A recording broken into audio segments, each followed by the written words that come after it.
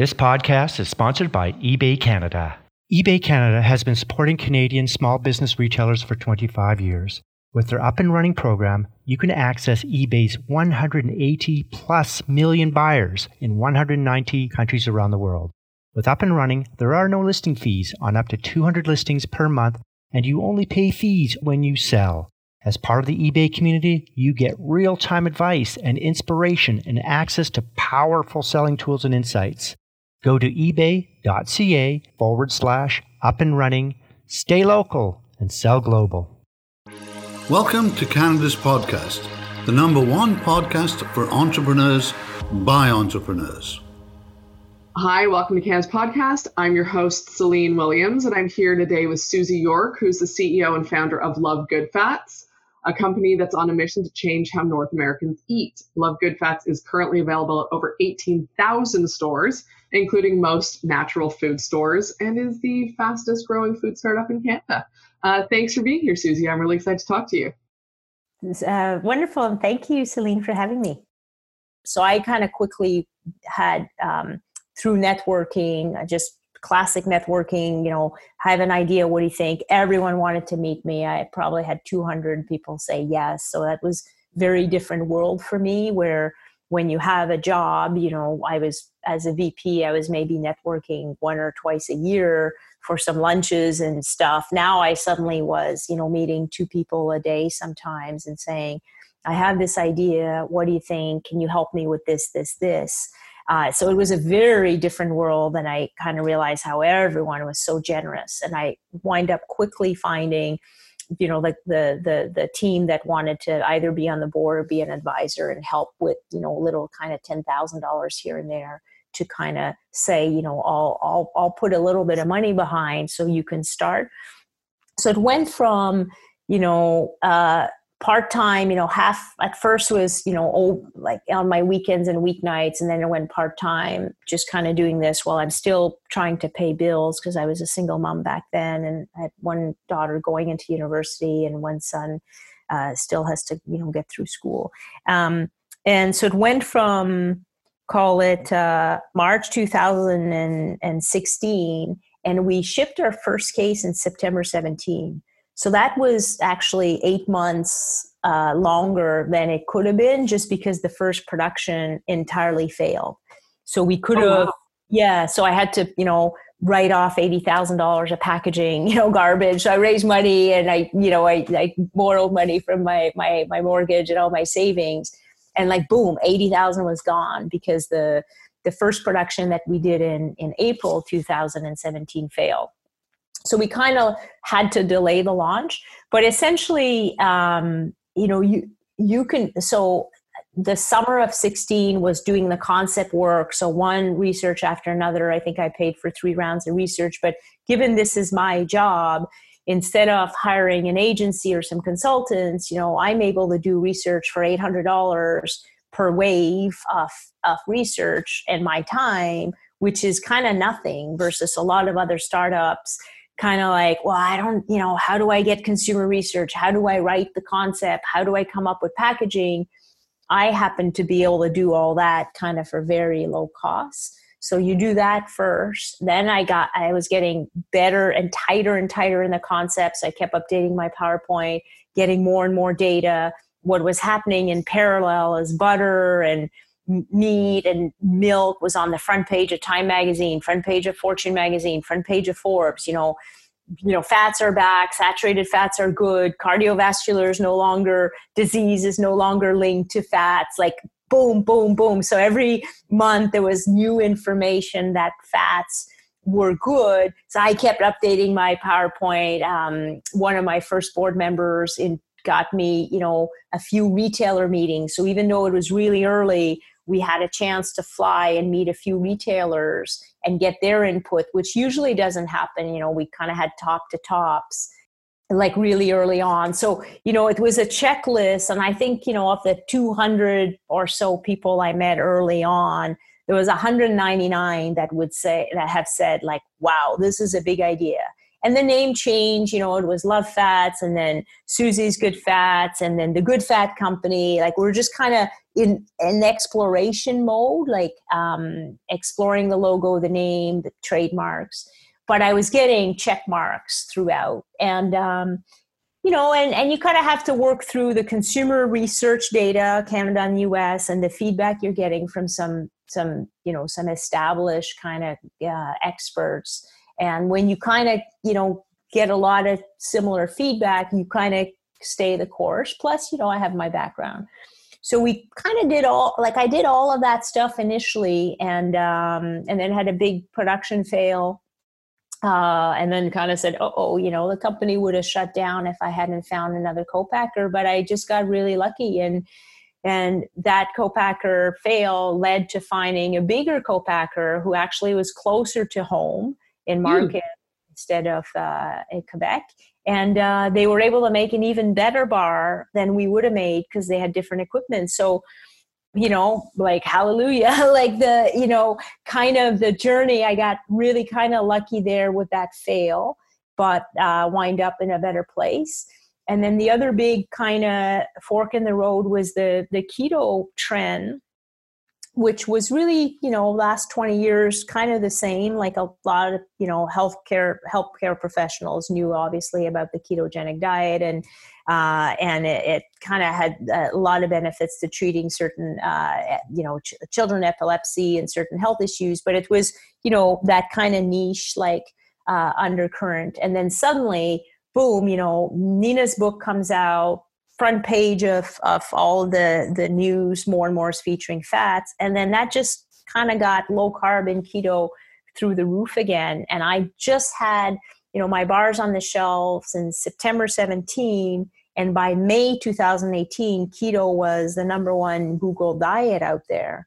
So it was just, the right product with the right partner and the right category, consumer behavioral trends kind of just uplifted the brand. And that's a gift, right? Like if you're with the right brand idea at the right time, you can kind of take off. You could have a phenomenal brand idea, but if your timing is a bit off, you're often too early, then you don't get that benefit. But I kind of, I got kind of lucky twice, and it's all it's helped kind of fuel where we are today. Thank you for sharing that. It's really interesting how, looking back, the quote failure of the co-packing in the moment, I'm sure felt like a lot. I mean, it's a huge problem to deal with. And then looking back, you're able to go, wow, actually, that was a gift, because look what I got instead of what I thought I wanted. Yeah, I was in shock. And I think most of the kind of the team around me kind of thought like, right? Like one of hundreds of thousands of ideas that just, it's kind of like with startups, right? How many food startups kind of make it on the shelf in the US and stay there? Like, first you're already in a fraction of this food startups will ever be able to do that. And then second, okay, well, that was a nice idea, but kind of dead on, can't get the bars made. And it just, when looking back now, we were able in 11 weeks, I was able to find another co-packer, scrap the packaging, reorder, re-upload, get it up printed again in Korea, get it shipped back, and get kind of the team on the line for 3 days trying to make them. We've done a lot of things fast in the last 2.5 years, but nothing that fast. So, I was really scared inside, I think, but I was just so focused on, because the reality is I would have had to go back to my day job of consulting, which I really didn't want to do, or finding another VP job. I really didn't want to do that at that age and time in my career. But I think I didn't know what I didn't know. I wasn't an entrepreneur that kind of maybe had 10 false starts, right? I just was naively I got a problem to solve. I'm an engineer. I got to find another co-packer. And I had 30 that said, no, 30 times. And I had one that said, there's not one bar we've not been able to make in our 50 years history. So bring it on. And that was game changer. That's incredible. You said something that I want to touch on in there, which was that there was a in essence, you were a first-time entrepreneur who hadn't had all those failures, who was kind of naively saying like, well, I'm just going to keep going, right? I have a problem to solve, but it's that first-time entrepreneur in engineering background. And I wonder, there's so much grace and blessing in something like that. But I wonder, from someone who comes from a corporate background, were there also challenges inside of that show up because how you are taught to think or how you think things should work aren't necessarily what's happening?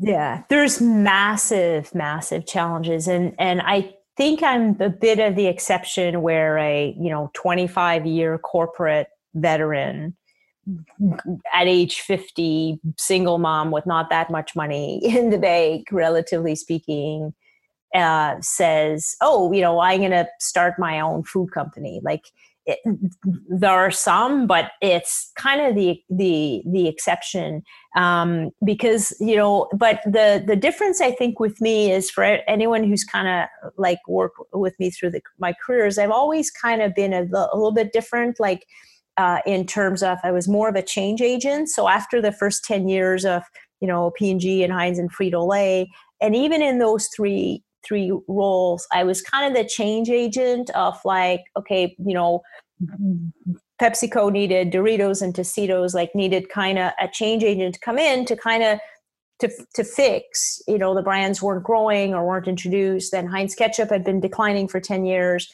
recruiter calls. Then Weight Watchers had been declining for 10 years, recruiter calls. So I kind of had defined myself as the change agent who, long time respectable brands are declining, not growing, not hitting target, call me. And that combined with, I think, what later got coined as an intrapreneur. Oh yeah. Mm-hmm. So then I think it was later, and like, oh, you're probably checking that box of an intrapreneur. And I'm like, yeah, that's a good way to summarize my, kind of, so I had kind of that innate at age 15, I wanted to start my own company. It just took me 35 years. So I kind of had a bit of the behaviors, and I think the best way to think about it is, if you are that change agent intrapreneur, you probably don't quite fit in the 50-year mold of just a bigger packaged goods. The benefit, though, is, had I started a food brand in my 20s or 30s, it wouldn't have got this big this fast, right? Because you kind of have to know positioning, product, price, value, and then awareness and trial plans to and then retailers, distributor networks, like, planning, innovation. You kind of have to know that. And I was very fortunate too with networking is, even though I kind of had neglected networking over the last 20 years, I had, my LinkedIn up and I had 400 contacts, and I don't even know if I checked it once a week, to now I have 10,000 of them on it all day, and I still think I'm nowhere doing close enough to what I should be doing. But I was able to through networking, I'm just like, here's my idea, can you help me? Basically have now thousands of people that have reached out and contributed to help. So sometimes when you're younger, like there's a million reasons why none of this would have worked had I tried in my 20s or 30s. Plus, I was too scared back then, right? I was like, I don't have money, I don't have an idea, I'm not really an entrepreneur. I got bills to pay. And then I had young kids, so I had all the reasons why. Nope. Can't be an entrepreneur earlier on. And then I would look around and there's all these successful, and especially now, these young startups. But for me, it was like, nope, that's not me, right? Like so it wasn't in my blood as there's some 15-year-olds now that I'm seeing on my son's age that are starting stuff. That wasn't me. Mm-hmm. But it kind of worked out for the right combination of factors. It worked out that I was able to come up with a brand and have a strong enough brand proposition and a community support to be able to launch pretty fast and grow crazy fast after that. Absolutely. I think we live in a time right now where we glorify entrepreneurs and we don't talk about the challenges, and we don't talk about, nothing is certain, and I say this, but there's more safety in working for someone else than there is in starting your own thing at the beginning until you know if it's going to work. And so I think we are seeing a lot of 15-year-olds now, for example, who are thinking that way. And thankfully, they're young enough to be resilient and not have it, ruin their lives forever, if that's even a thing. But I think there's something to be said for, we do glorify entrepreneurship a lot more now than we used to. And so 15-year-olds see it as a real option. Whereas, when you were 15, when I was 15, we might've been interested in it, but that's not what people were. People were like, go get a job. You get a job and you do the safe thing. And it was the exception that in her DNA, I remember I was at McGill and one of my good friends, her husband is like this, in his DNA as an entrepreneur. By the time he was at university, it was his third company. Now I think he's had 30. And it was all in the technical, because I was in engineering on the technical software back then. But literally, only kind of those. I remember I was at P&G and two guys left and they both started their company. And I was like, oh, everyone else was also, wow, right? That was the exception. And I think we glorify entrepreneurs, and there's a whole kind of generation that nearly is saying, working for somebody is kind of kind of not success. But we'll kind of see how there's such big pros and cons. I think Michelle Obama that I saw speak, basically one of her big themes when she came to Toronto was, you got to do the work, right? You put in 10 years of doing the work, right? There's no shortcut. If you want to have a successful company, do the work. And she was a little bit kind of hard on that, I think I will instantly kind of be successful. And the reality is, you have a lot of people that seemingly, go on Instagram, have 1 million followers, are suddenly influencers and supposedly making a lot of money. I know that's now changing, but we have a generation that it seemed that you could do something on your own and get, the quick hits. But the norm, whether it's a food startup and you have all the, the fintech and the digital and software, you see the young guy that is suddenly the multimillionaire because he came up with whatever the next, Pinterest and Twitter and this and that. So you kind of have a generation that's saying, wow, you can go from zero to something. But for the majority, you need to put in the hard work. And for every kind of food product that's on a shelf in some large grocery stores in Canada and stays on the shelf, there's thousands that have failed and will continue to fail and not kind of make it even for the founder to pay their bills, right? It's a really tough, high fail rate. Big CPG has an 80% fail rate on innovation. Natural Products has 96% fail rate, according to the Natural Product Expo research of 5-year trends on brands and innovation launched. So that's a big fail rate. So, you hear about the Elon Musk and he epitomizes the entrepreneur, God, my goodness, not only did he start one company, he has 4, and they're all game changers. So that it's great that you can kind of look up and dream that way, but you have to put in the work. And you might be a lucky 17-year-old that has this, techie next Twitter, whatever, and, you'll make it really big. But the majority, and especially in food, where you got to get something on the shelf into a basket, paid with the wallet and into a belly and consumed again and again and again, it's a hard work.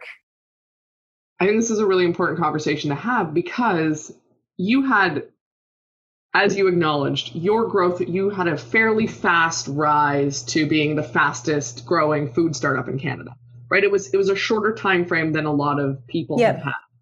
And yet inside of that, you have talked about, failures with the packaging failure, things that have held you back, having to rebrand it a few times. You've changed the name of the company. You've pivoted. I mean, I hate the term pivoted, but you've adapted, right? Yep. Even inside of that. And yes, you are very successful and you have this wonderful brand behind you, but it wasn't just like, well, I'm going to do that. I'm just going to jump in and it's all going to work. And I think we look at people like Elon Musk, who is an exception and doesn't talk a lot about his failures and go, well, that's the way it is. And I think what you're talking about is and I get it was faster than for what it was for a lot of people because of your experience, but that's much more realistic. Yeah. And it's important to talk about that so people don't only see the exceptions and think either there's something wrong with them because they're not doing it that way, or that's the way it's supposed to work.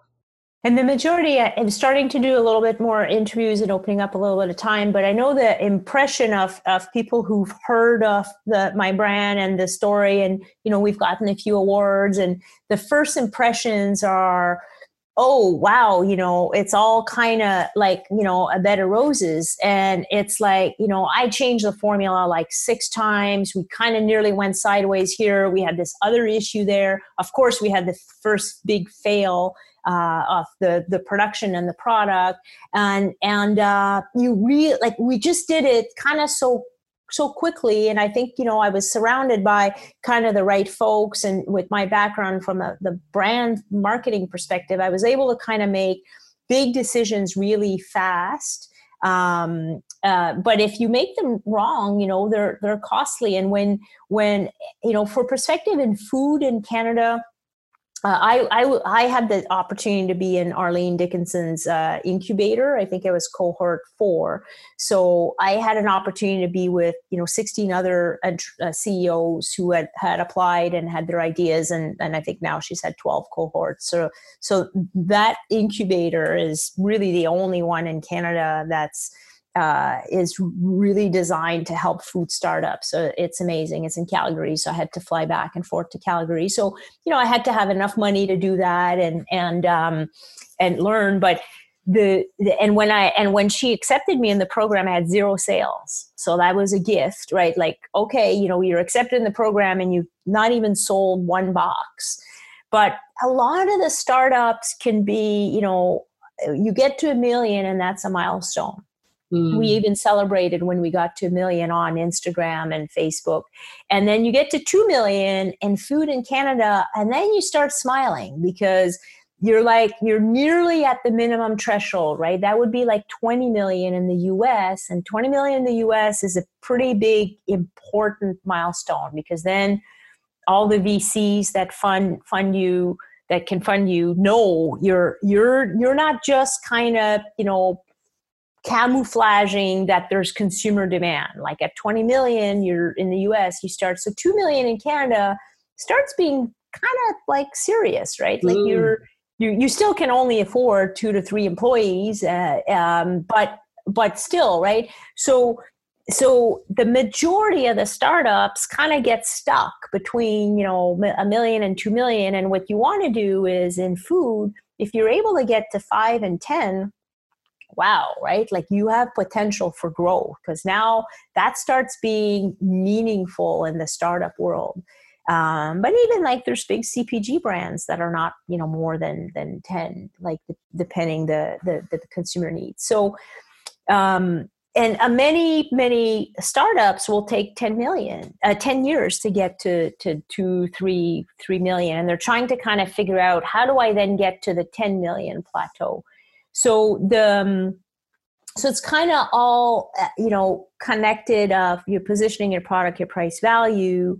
And we happen to kind of, blow by 1 million, blow by 10 million really, really fast, because there was so much demand for a low sugar, high fat, delicious bar. Like our bar tastes like no other bar like there. No other protein bar tastes like this.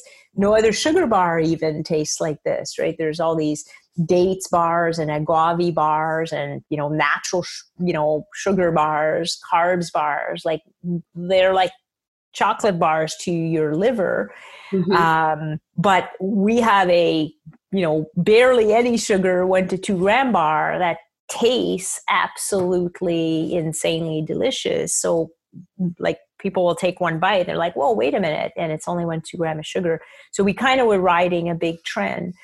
And had a unique product. So we were able to kind of grow really, really quick, but you still have to kind of recognize that for a lot of startups, you're trying to get to 2 million and every single penny matters because you don't have that many funds and it's expensive, so it's all kind of connected to, how big is your idea and how do you get from below kind of thresholds to above. So then you can kind of get bigger and bigger.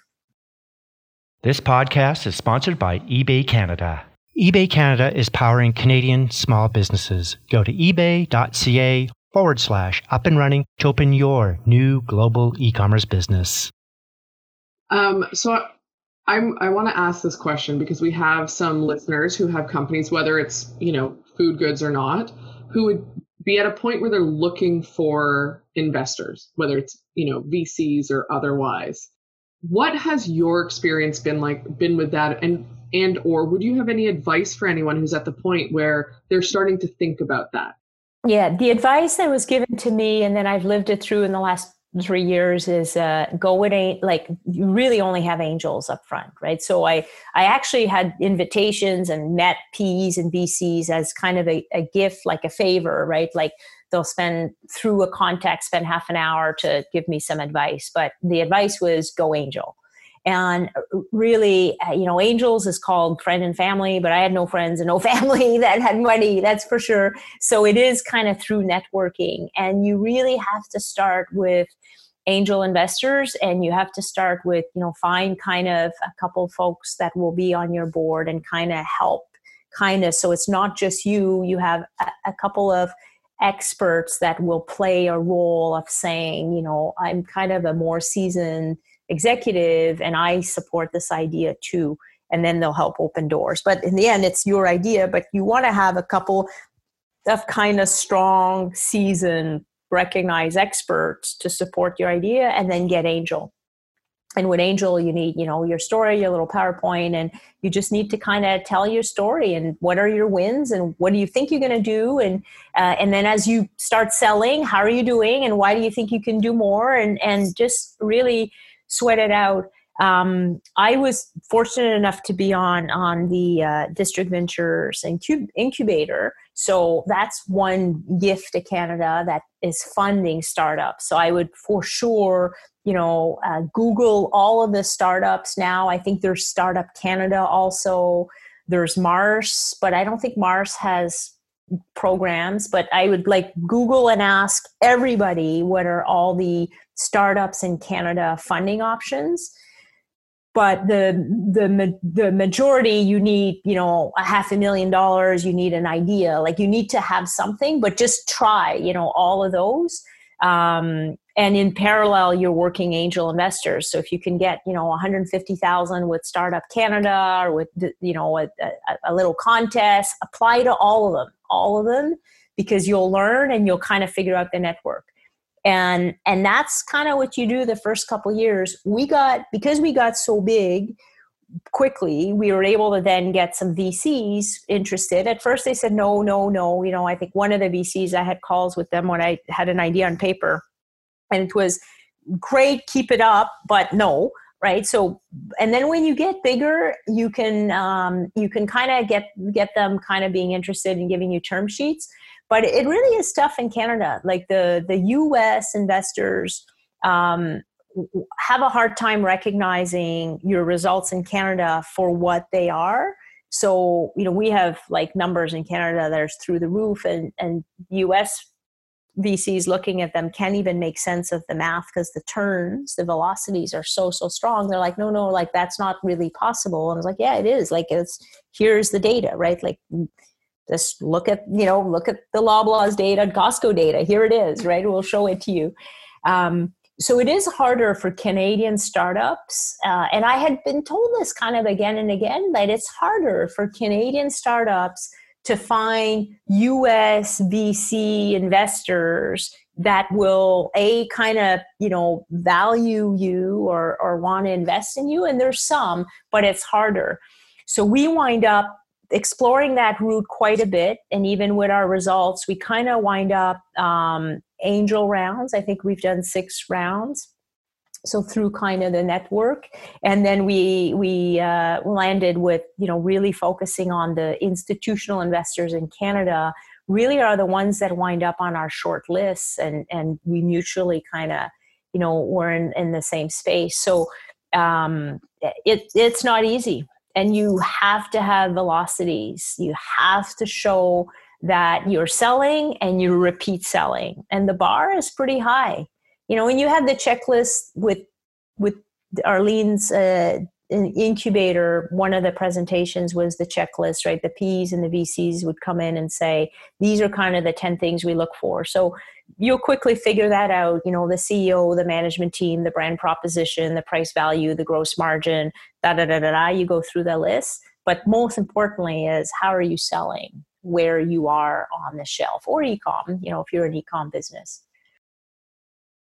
Thank you for sharing that, because I think we hear so much about how US companies get VCs as an example and skip over the actual practicalities, and Canada's different. Yeah, it's just like, my goodness, like the same idea in the US, boom, I would have got 2 million right up front. Right. I barely got, under 400,000, 10,000 on a shot, and the same idea. And I was just like, man, what the heck? This brand, 2 million, 2 million, 2.5 million, 2 million.